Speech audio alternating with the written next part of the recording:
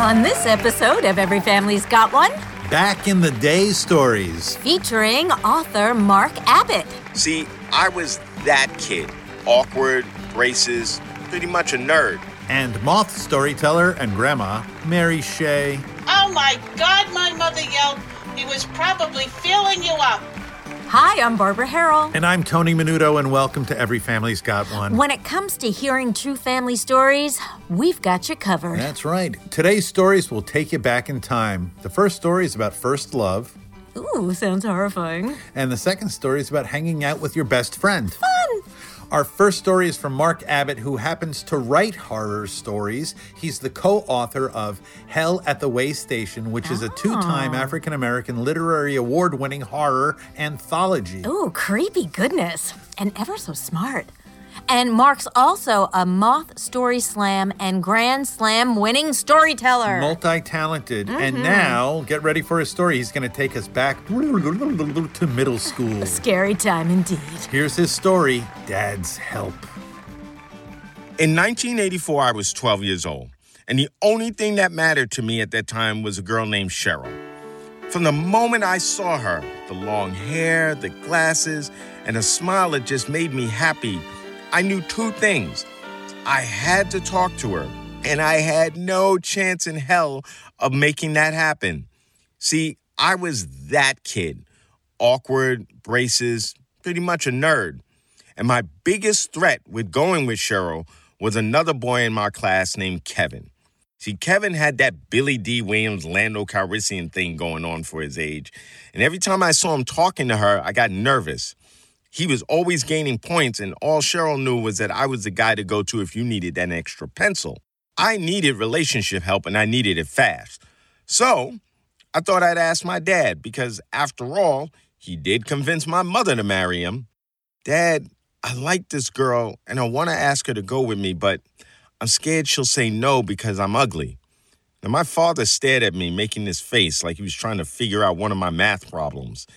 And then he softened and said, Mark, you're not ugly, but she's beautiful. You ever talked to her before? Say hello? Yeah. She say hello back? Yeah. Then there you go. But that's hello. This is different.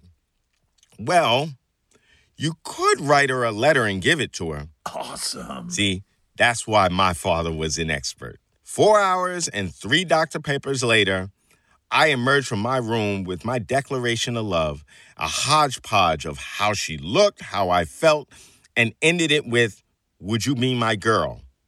And I gave it to my dad to read, and he did something unexpected. He started laughing. It's so funny. Nothing, son. Give it a letter. But you're laughing at me. Why are you getting so worked up over this? Because I love her. Oh, come on, Mark, you don't. And he looked at me and he said, Mark, your letter is perfect. I'm sorry I laugh, but it's not because I don't take you seriously, okay? All right, Dad. I was really upset with him, but I just couldn't stay mad at my dad. And the very next day, I dropped the letter off on Cheryl's desk when no one was looking. Felt like I was trying to defuse a bomb because it scared the crap out of me. But I went and did it. And she saw it, and as soon as she began reading it, she started to glance around the room. She looked at me, smiled, and then kept looking. Then she put the letter away. Wait, what? Then I realized I had forgot to sign the damn thing. I went home and I told my father, and this time he didn't laugh. He howled. And I started laughing too. Son, looks like you're going to have to fess up and talk to and tell her how you feel.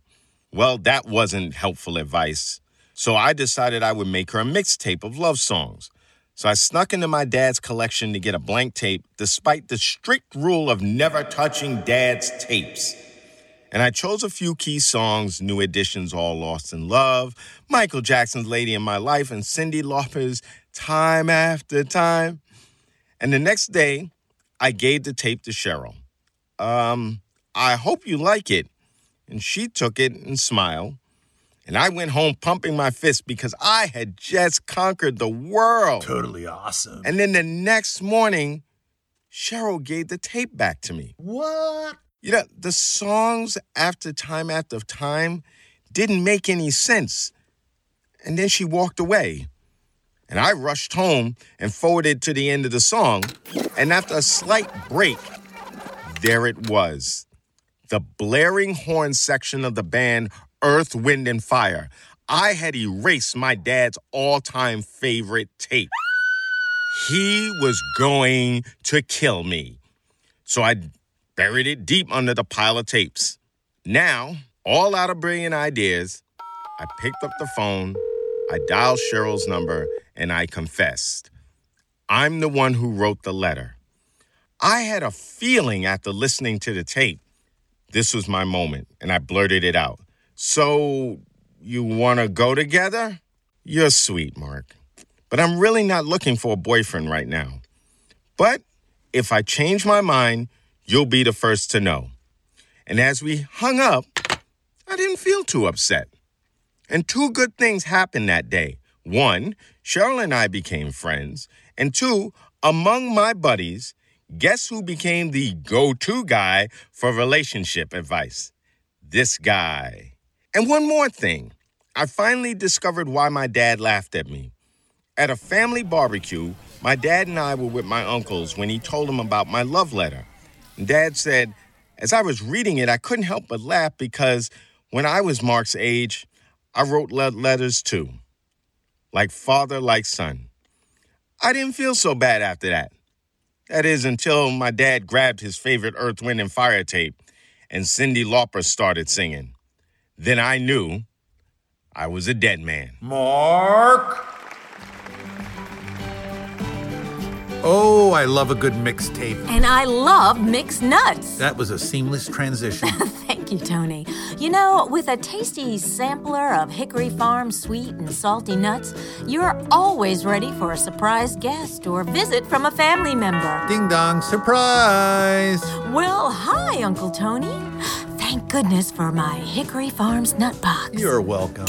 Want to win your own Hickory Farms nut box? Just send an email to everyfamiliesgotone@gmail.com. That's everyfamiliesgotone@gmail.com. And remember to put nutbox in the subject line. You'll be automatically entered to win. We'll announce our winner at the end of season 2. Good luck.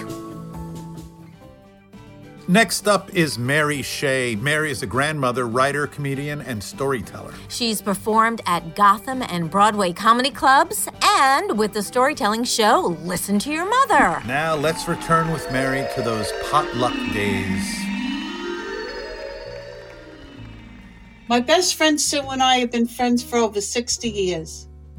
She moved into my apartment building when I was 6, and we became friends in spite of our differences.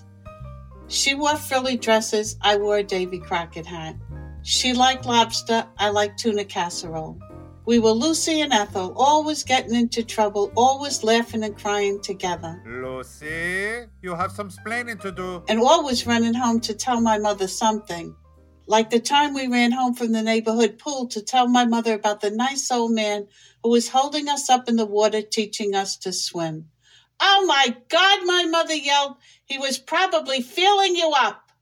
Or the time Sue and I ran as fast as we could to tell my mother. Peter Murphy invited us to his birthday party. Then Sue and I bolted down the hallway to my room to see what I could wear. My Sunday best was fitting tight around the waist, and Sue suggested I wear a girdle, like Marilyn Monroe or your mother. We screamed with laughter until I heard my father walk through the front door. I held my breath. I never knew what condition my father would be in when I came home from school. Sue's father didn't drink, whereas mine never stopped. Another one of our differences. But Sue would never hold it against me or him. She knew it made me feel bad, so whenever he was drunk, she'd invite me to her house. As we hurried out the door that day, we were still laughing about the girdle and the possibility of me having an hourglass figure. On the night of the party, my father decided he would celebrate too by having one too many drinks and yelling about the neighbor's dog who was barking. What's their dog bark While my like mother that? was trying to watch the Ed Sullivan Show in peace. We have a really big shoe. I was trying to get dressed as quickly as possible. I really didn't want Sue to come inside our apartment and have to listen to my father ranting and raving. However, the girdle that was supposed to be holding me in was now holding me up. All the squeezing into it and hooking the stockings to the garters was taking forever. Finally got it on, only to realize I forgot to put on my panties. Oh, boy. By this time, my father was yelling, "To hell with Ed Sullivan," and my mother was pleading, "Be quiet," when Sue rang the bell. Out of time, I grabbed my undies and put them on over the girdle. Then I ran out of the apartment, hooking my arm through Sue's, dragging her along with me. When we got to the street, we could hear my father singing at the top of his lungs, "If I knew you were coming, I'd have baked a cake." In spite of my hasty exit and my father's yelling and singing, I liked the way I looked. I was determined to have a grand old time at Peter Murphy's party. As soon as we got there, Sue and I hit the dance floor. We did the Watusi, the mashed potato, then Chubby Checker came on, and my friend Eugene asked me to dance. Want to dance? As we were twisting the night away, I felt it. Something was sliding down my legs. Freezing mid-twist, I looked down, and there it was. My underwear around my ankles. I thought, what do I do? What could I do? I quickly stepped out of them, picked them up, and ran into the bathroom. Sue ran after me. I stood in the bathroom with Sue, horrified, holding my panties. Then Sue grabbed them out of my hand and shoved them into the Murphy's hamper. Alarmed, I said, "What are you doing?" "Oh, their daughter's chubby and they'll think they're hers." We both started to laugh, and soon I was laughing and crying at the same time. We stayed in the bathroom for a while until I got the courage to return to the party. Much to my surprise, no one said a word, and everyone acted like nothing happened. We later found out that my dance partner, Eugene, had persuaded the kids not to tease me. But Sue still insisted it was a miracle. That's what I love about my best friend. No matter the crisis, from drunk dads to wardrobe malfunctions, I was always sure of Sue's friendship and her ability to make me laugh. After all these years, all I have to do is hear her voice, and it takes me back to the time when heaven was the sound of the ice cream truck. I had $1 in my pocket and Sue by my side. Today, our adventures continue. We're happy to announce we are both grandmas. And one thing's for sure, we never let our grandchildren go to the pool alone.